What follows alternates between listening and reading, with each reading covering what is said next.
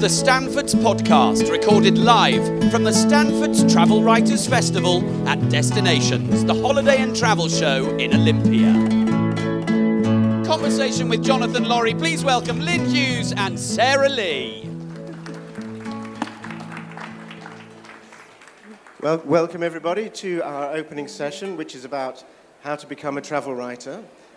We are all working travel writers. We've been in the game for 10 or 20 years each, so that's about 60 years worth of experience we can share with you today. How we're going to structure it is we're going to talk to each other on some key questions, and then at the end there'll be about 10 minutes for questions from the floor, and there'll be a microphone going round. And afterwards, over on the Stanford stand over there, there'll be a book signing by Sarah and myself. And Lynn, if you want to talk to her, will be on the Wanderlust stand. So that's how we're running it today.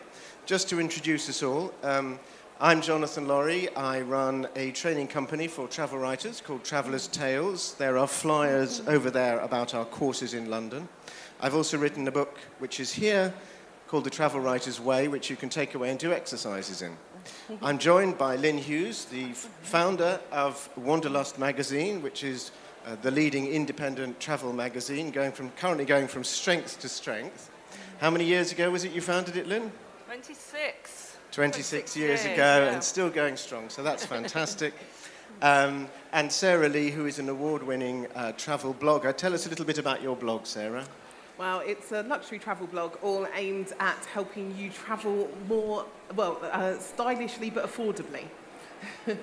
Brilliant. Yeah. So we've all been in the game, essentially as journalists, but we can talk about, we're journalists and bloggers, of course, we can talk about travel books as well, if you like. We're going to try and cover all the ground. We've got a lot to get through, and we're going to start off really talking about our own experience a tiny bit. We're not going to give you our life stories, are we? That was a bit of a warning look, wasn't it? Oh, gosh. We're going to talk about how you write stories and how you gather material in the field, and then a little bit about how you write and pitch articles and how you set up a blog and perhaps make some money out of it. So that's quite a lot, so I'll kick off straight off. The session's called So You Want to Be a Travel Writer. Did you always want to be a travel writer, Lynn?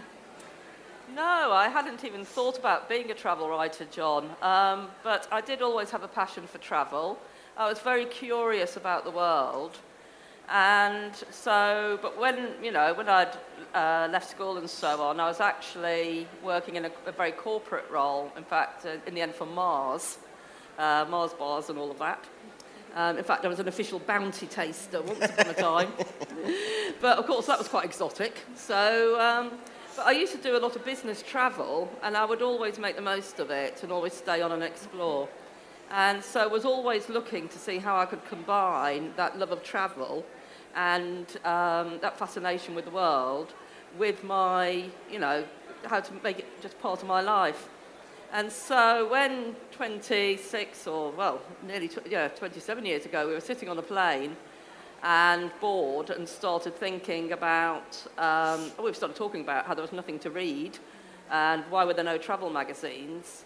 Suddenly it just seemed so obvious that this was what to do. Why don't we start a magazine? And yes, and then of course, where are we going to get the articles from? We're going to have to write some of them ourselves. It just seemed very natural. And so that's how I got into it. And what about you, Sarah? Well, I always wanted to be a journalist, and I was working as a journalist for many years, and it's sort of in news and features, and then I found myself in what turned out to be quite a dream job. I was managing editor of magazines for RCI, which is another travel company. Then it was circumstance that led me to the blogging, really, because both my husband and myself were made redundant just at the start of the economic crisis back in 2008, all at the same time.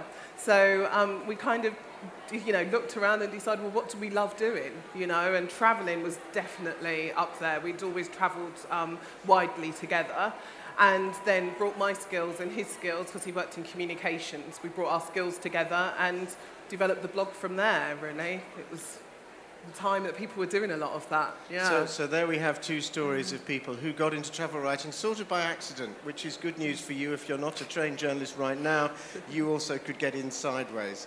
And I think one of the things worth saying is if you're thinking of setting up your own travel blog or perhaps pitching for articles, the people in charge, people like Lynn, editors and so on, don't really mind where you're coming from. They're not interested in whether you're a trained career journalist or not.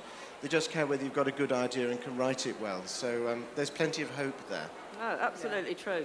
Yeah. If you were starting out now, Sarah, like some of these people perhaps, what would be your top do's and don'ts?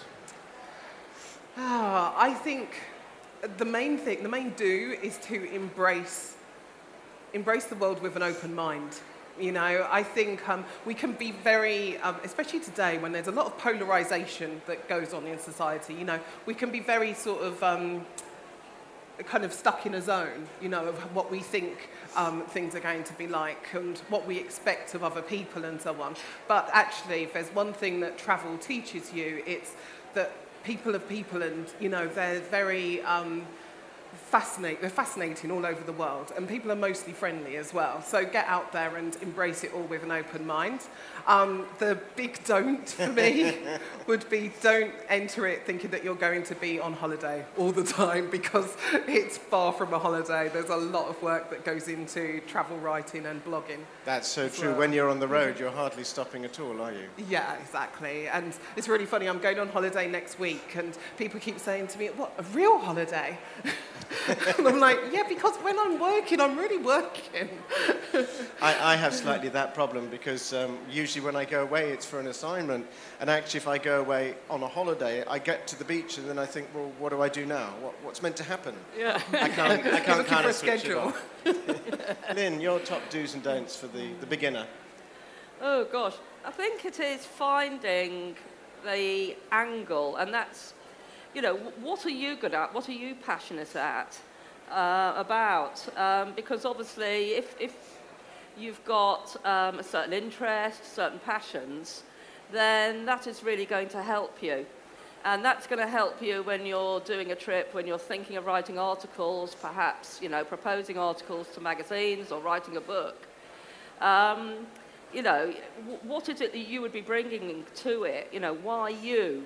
And so if your interest is food or your interest is wildlife, if it's domestic animals, you know, is it landscapes, is it the great outdoors, is it activities? I'd say start off focusing on that and finding the angles in stories that reflect your interest. Well, actually, that brings me neatly onto my first really technical question, which is for Sarah, which is, how do you come up with new ideas for stories? Right. I mean, a lot of it's based on the research or, again, an interest that I have in a particular destination. But then I actually do a lot of... I may well have an idea of something that I want to cover before I go, and then I'll do some keyword research because, you know, when you're blogging on the online side of things, actually thinking about the SEO of your work and, you know, your stories and your site is very important. So sometimes I'll actually do some keyword research before I go, and other times I will just go there and see what I discover because I really do quite like leaving things to serendipity as well. And do you use Twitter for research? Oh, I do. I actually am more inclined to just Google things, you know, and go on to tourist board websites and, you know, different travel guides and things like that. See what other bloggers have said as well, if they've been there. Yeah, so... And Lynn, presumably running a magazine, you have to keep on top of everything new that's coming out. Is that how you come up with your ideas? Yes, absolutely. I mean, Wanderlust is particularly about sustainable travel, what we call conscious travel these days. We cover a lot to do with local culture, with wildlife, with walking. And so I scour social media, actually. It can be really useful. I do find a lot of stories and angles on there. I also use shows like this, and so I'm here for all 4 days, and I will be talking at the quieter times of day, probably not on a Saturday, but, you know, tomorrow morning, tomorrow, late afternoon, I'll be talking to the experts on the stands here. because I find that, there is such a wealth of expertise here.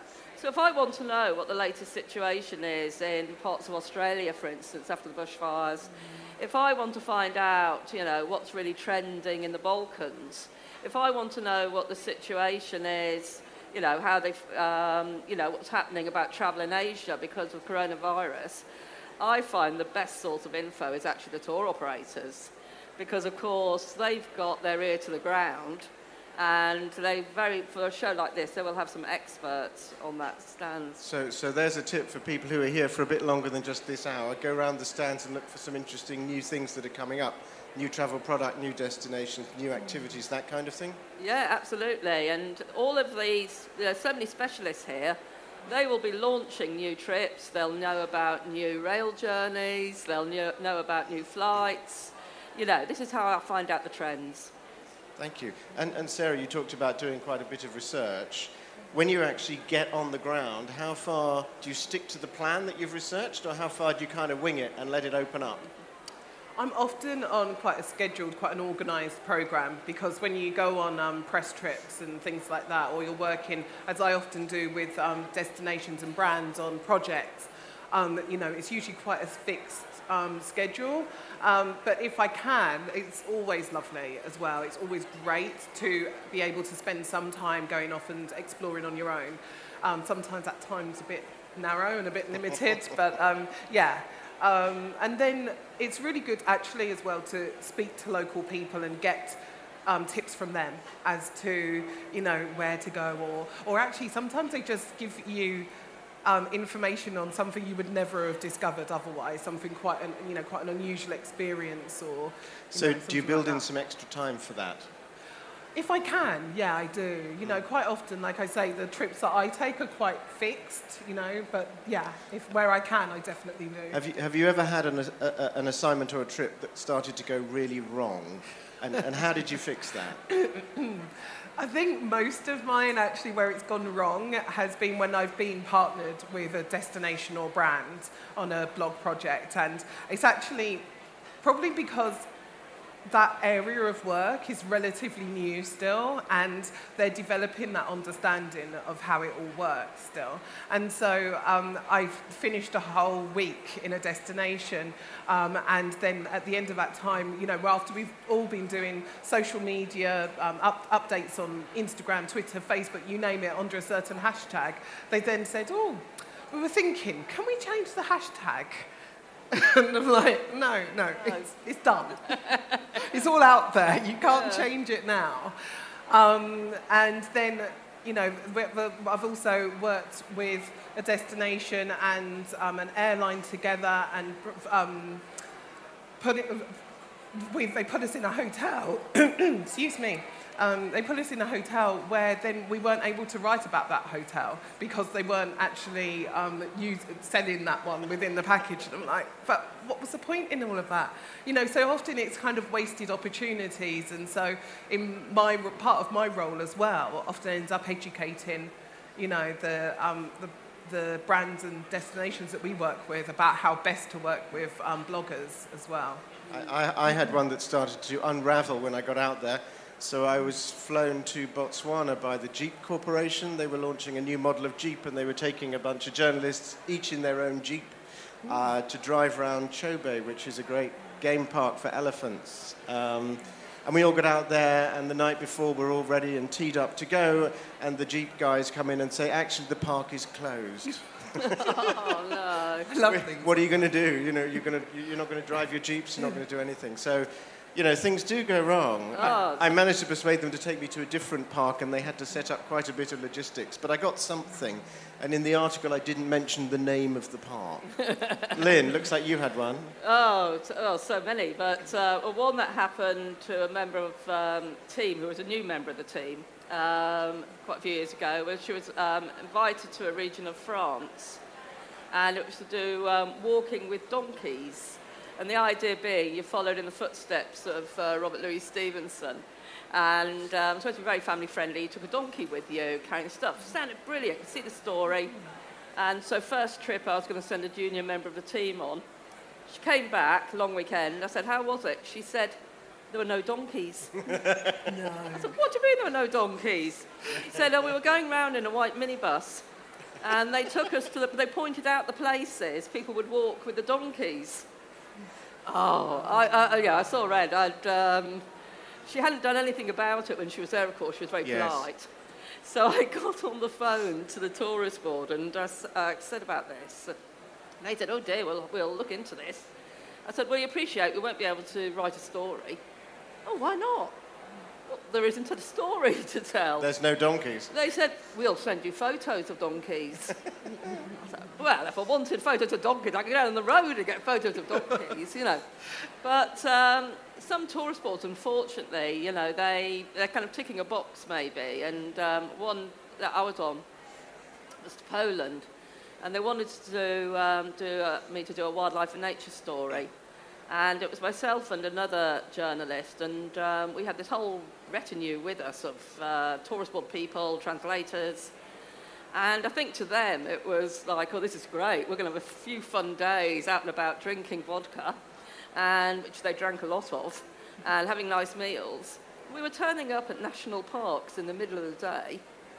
And of course, and it was August. You're not going to see birds and wildlife in the middle of the day in August.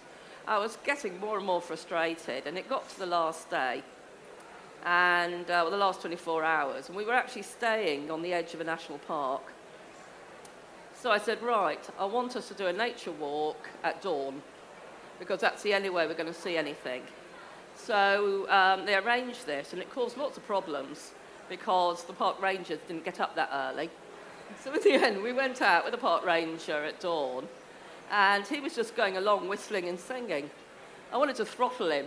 And so I had to go via the translator, and the translator came back saying, well, he says it's not the Serengeti. What do you expect to see? I thought, well, this is great, you know, here to write a nature story. So when we got back, I was furious. So I got the tourist board people together, and I said, right, I want you to find me a hunter. And the hunter, I said, yes.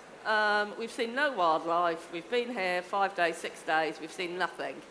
And the only way I'm going to write a story is if get a decent guide. And I heard you say there is hunting on the outside of the park. Those hunters will know where the wildlife is. I want the best hunter in the area, without a gun, obviously. So a hunter took us out. He didn't let the tourist board people come with us, or any translators. And he just took us up into the forest. He couldn't speak English, we couldn't speak Polish, myself and the other journalist. We had a fantastic couple of hours with him. And I wrote an article, I'd got my article, and it won a prize as Best Wildlife Article of the Year. So those are the sort of things you have to do. Yeah. I mean, I think that's a real glimpse into what Sarah said at the beginning, which is it's not a holiday, it's a working trip. And there are a few lessons in that. One is you should know what you're trying to get. Presumably you were trying to see certain bears or whatever. Yeah, and we knew there was a small chance of seeing bears or wolves, but with the hunter, we at least got to see tracks and claw marks, and we could get the atmosphere of the forest. So you need to have a sense of what your story needs to cover. And then if it's not happening, you need to do some legwork to make sure you get that material. I think that's the key lesson there. I was just going to say as well, you do need to be able to adapt.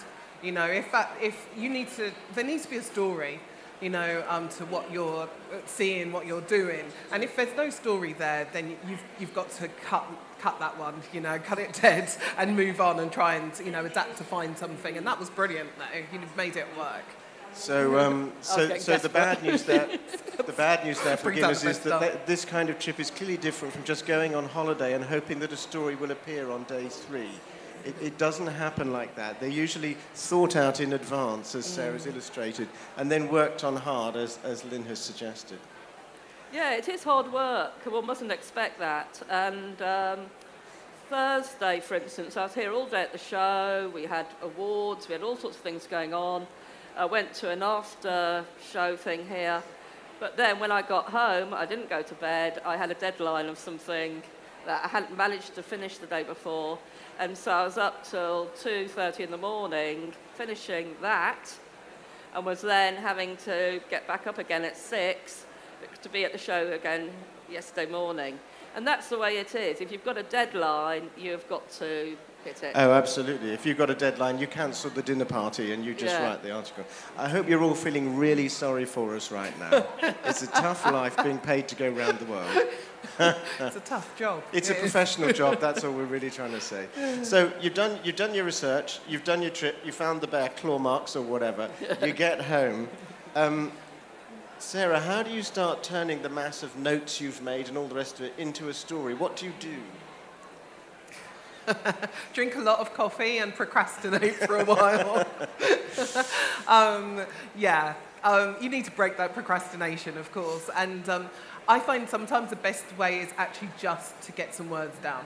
You know, just as long as I've got the first 100 words or so down on the page, then it will flow. And even if you need to come back to those that beginning again later on and rewrite it or edit it, you know, it's there. It's a start. And before you start that writing, do you have like a little list of the points you want to cover or some structure? I'll definitely have some sort of structure to it, yeah. And I will, of course, as well have done, if I haven't done it before I went on the trip, I definitely have done some keyword research because on the blog side of things, that's all important. Just to, you know, see what people are interested in, what are people searching for. And how do you find your openings, your introductory paragraphs? Introductory paragraphs are so important in any article because they are the things that really grab people's attention, draw them in. And so I find I get quite obsessed with them, and on a trip I'm thinking about them all the time. And sometimes, I tend to have a tendency to open an article with a quote. It's something I do a lot. A quote from a person you've met out there? A quote from a person that I've met. Don't always start articles that way, but I do find that sometimes, you know, I've met somebody or I'm with a guide, I'm kind of interviewing somebody, and they'll say something and I'll think, oh, gold. Ooh, that might be the opening, you know. And sometimes it doesn't happen that way, and what I do is I always take a notebook. I just like a little pocket one. But that will be full after 3 or 4 days. And I do write down people's dialogue, for instance, as much as possible, capture it. And, or if I have an idea for an opening that might not be a quote, I'd still put it in there. And this is absolutely essential. I transcribe the whole thing when I get back. Because you never know what else you're going to need, because in reality, you're probably not going to get just one article from a trip. You're going to end up over time getting several. So this is vital. And then, as I say, sometimes I'll come back, I'll know my opening, I'll be so excited about it. Other times, I'll do what Sarah does. I know the points to get in the article. I think, well, I'll just plunge in.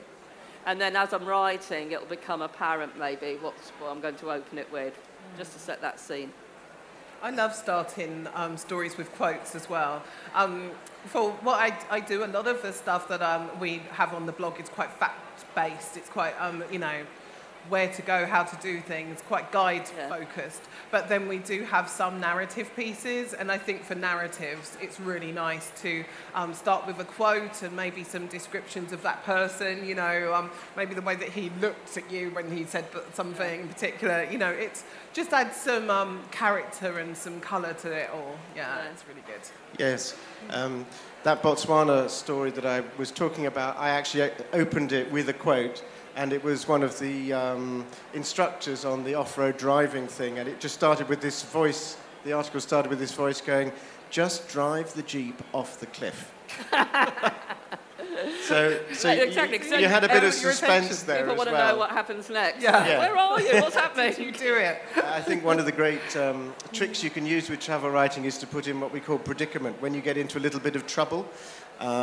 Every kind of travel involves some kind of things going wrong, and they're really useful bits of material. Yeah.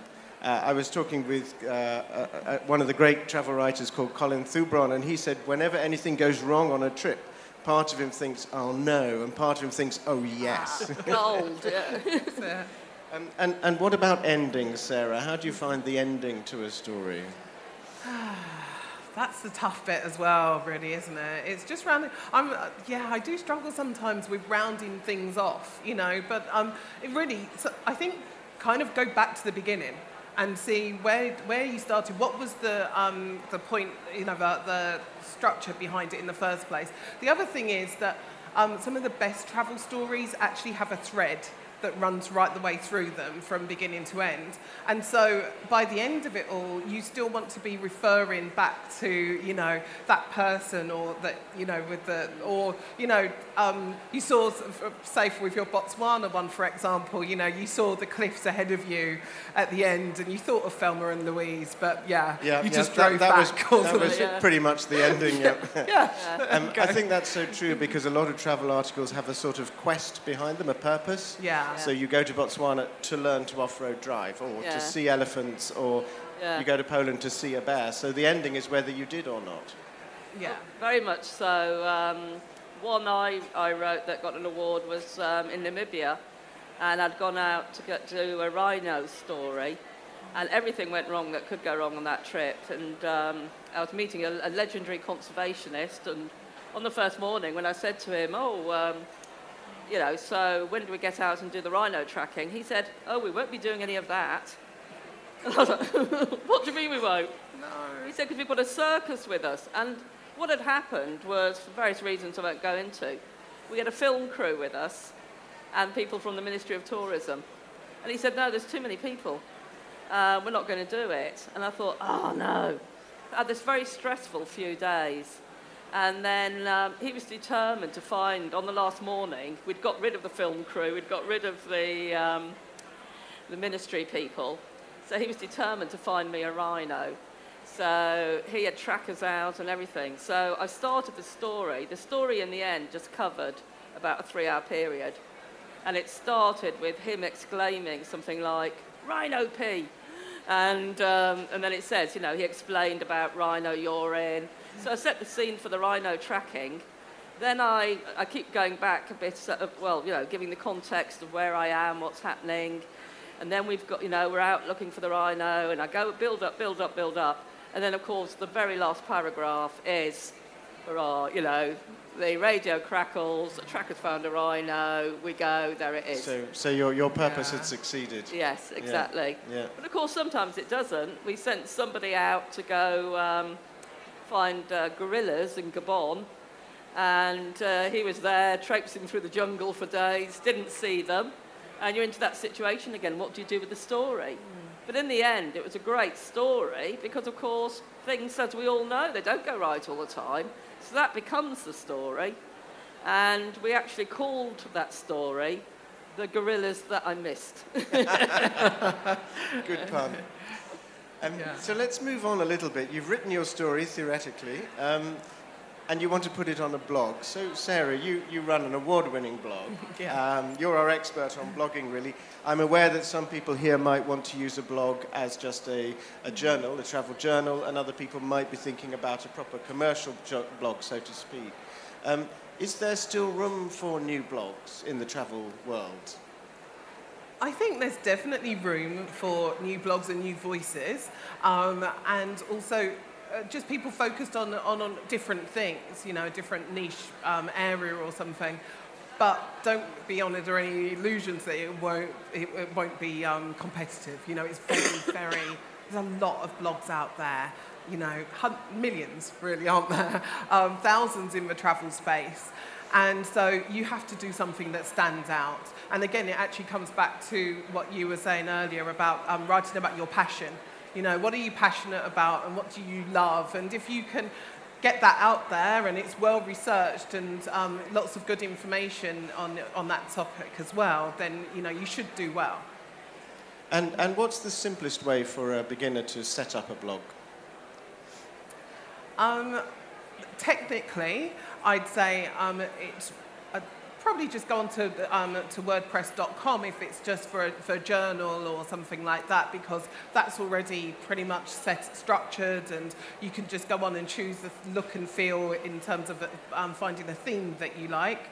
They have all the templates, don't they? Yeah, exactly. And it's easy. It's kind of out of the box and it's ready for you. If you are looking at it as a commercial enterprise, then I would actually say that you need to start with a business plan. Which is not the blog at all, but a business plan. Yeah, exactly. Because the blog bit can come further down the line, but if you're looking at it commercially, you need to think about the usual things that any business needs to consider. Who are you targeting? What's your market? How are you going to monetize that blog and so on as well? And how are you going to get out there? How are you going to promote it? And then once you've got those things figured out and you've got a plan behind you, then I'd look at WordPress and the different platforms and so on. First of all, I would go for WordPress.org as well in that case, though.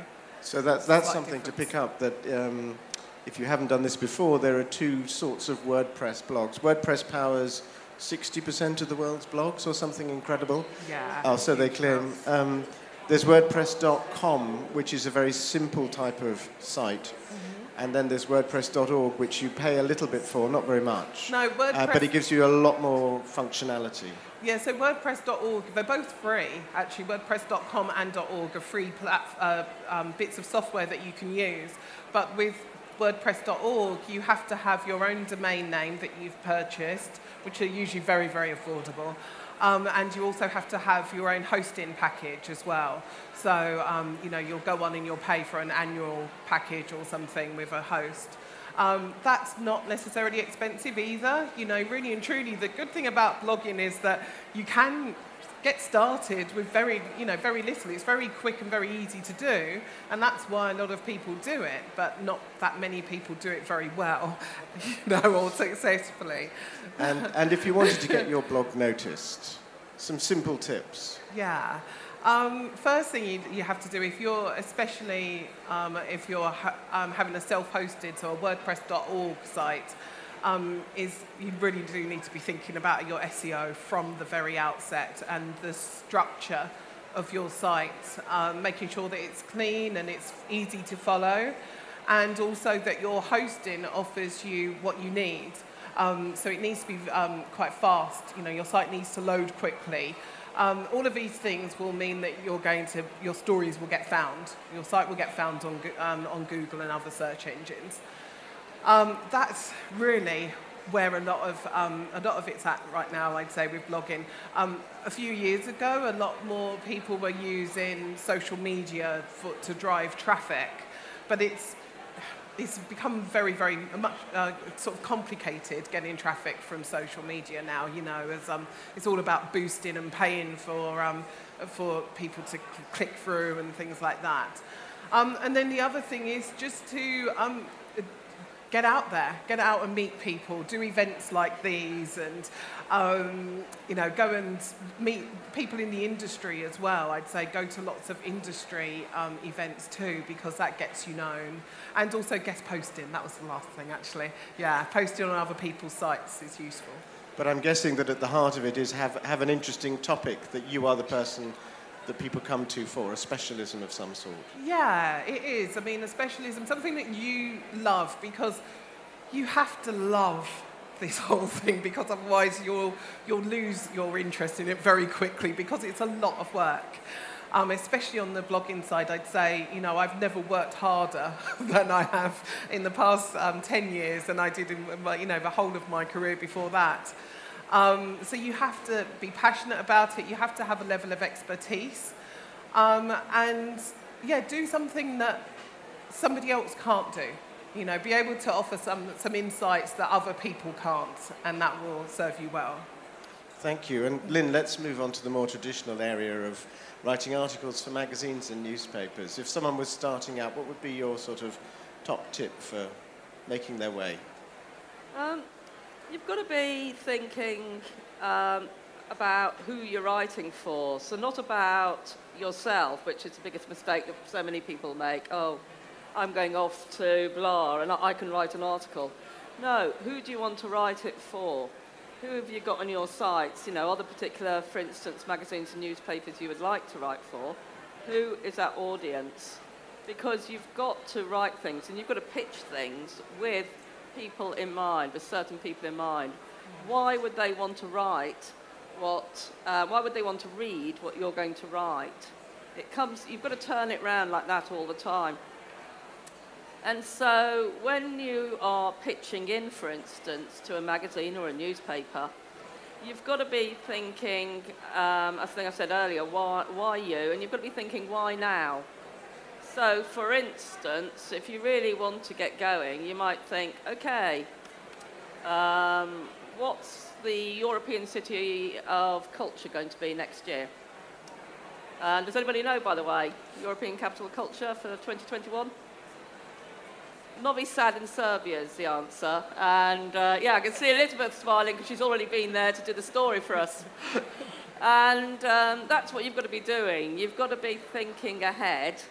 You've got to be finding angles. You know, is there a television series coming out, something might be tied into?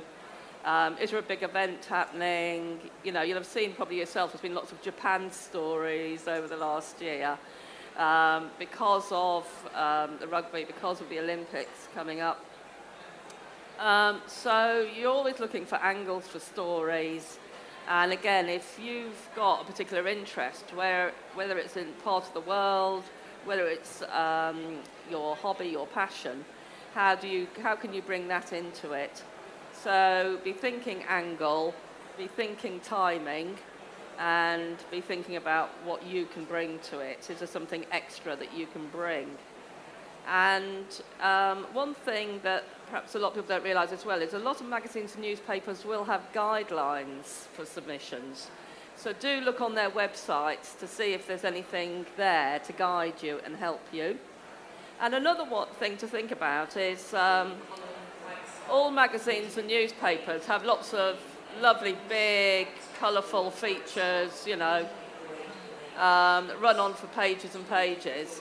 But actually, when you're starting off and you're trying to get a foot in the door, think about the small bits, the smaller bits at the front and the back. A lot of the writers we use have started off doing these small pocket guides or something similar. So, you know, it's just being a little bit analytical about it and thinking, is there something there within that publication that I could actually offer? And very briefly, because we want to get to questions, what would a pitch look like? Right, a pitch. You've obviously, the whole idea, the whole thing that the editor wants to know, we don't want to know about your education. We don't, as Jonathan said at the start, we don't need to know if you're a trained journalist or not. As an editor, it's the story, it's the angle that grabs us. So when you send your pitch in, you've got to have that one clear story in mind. And your subject line should reflect that as well. Otherwise, your email might not get opened. Because certainly, if you're applying to the popular travel magazines, popular national newspapers, they are going to be getting hundreds of submissions a day. So you have got to be really clear straight away in that subject line what it is you're pitching. And then you should open up then with that story. What is the angle? No more than a paragraph about it. You've got to, within that as well, demonstrate that you know the publication well. You know, for instance, which bit it's going to fall in. Say if you were going to pitch Novi Sad, Serbia, European City of Culture in 2021, you know, you might say to a publication, I see you do a short break guide each issue. This is my idea, obviously, for a short break guide. So show you know that publication.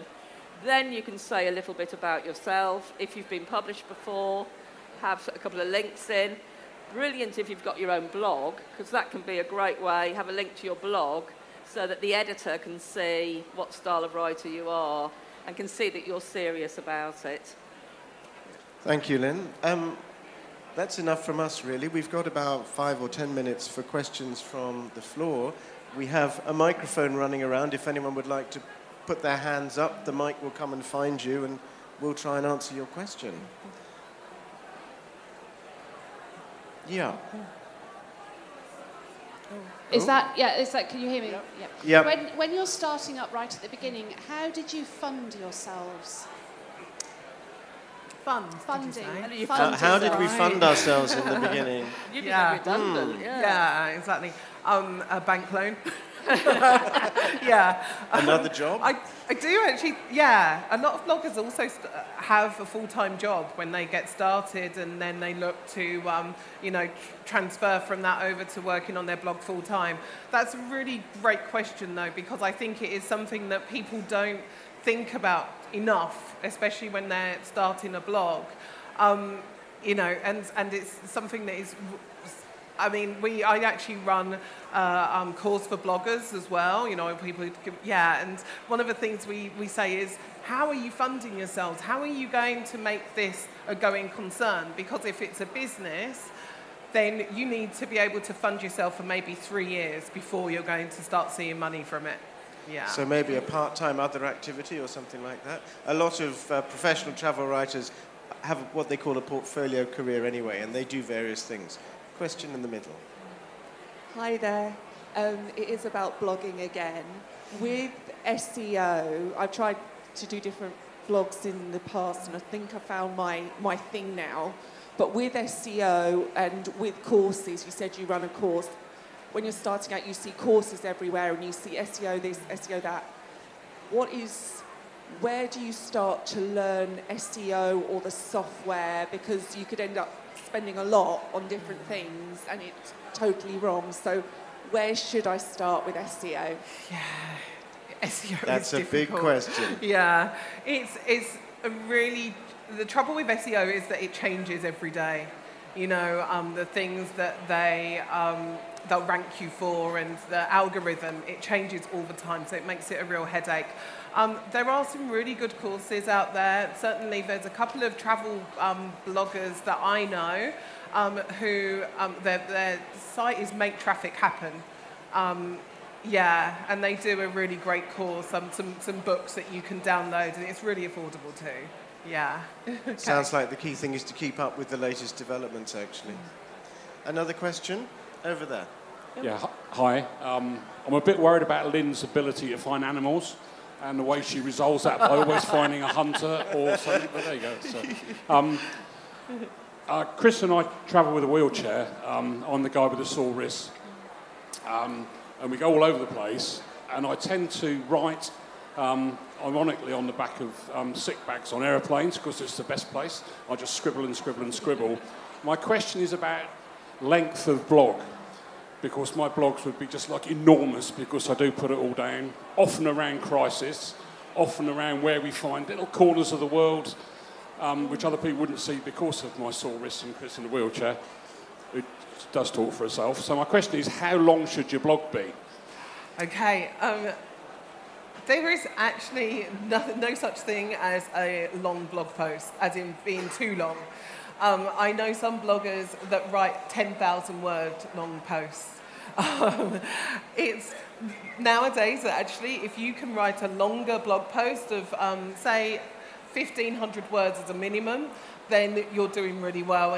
But make sure that they're good words. It's some strong, valuable content in there. I just say how many sick bags is 1,500 words. I think it's worth bearing in mind that blogs and articles are short forms, essentially, because people's attention span for that kind of writing is quite short. Well, so there is a resurgence in what they're calling the long form you see online now, maybe a couple of thousand words, but it's nothing like a book, which is going to be 100,000 words. So. yeah.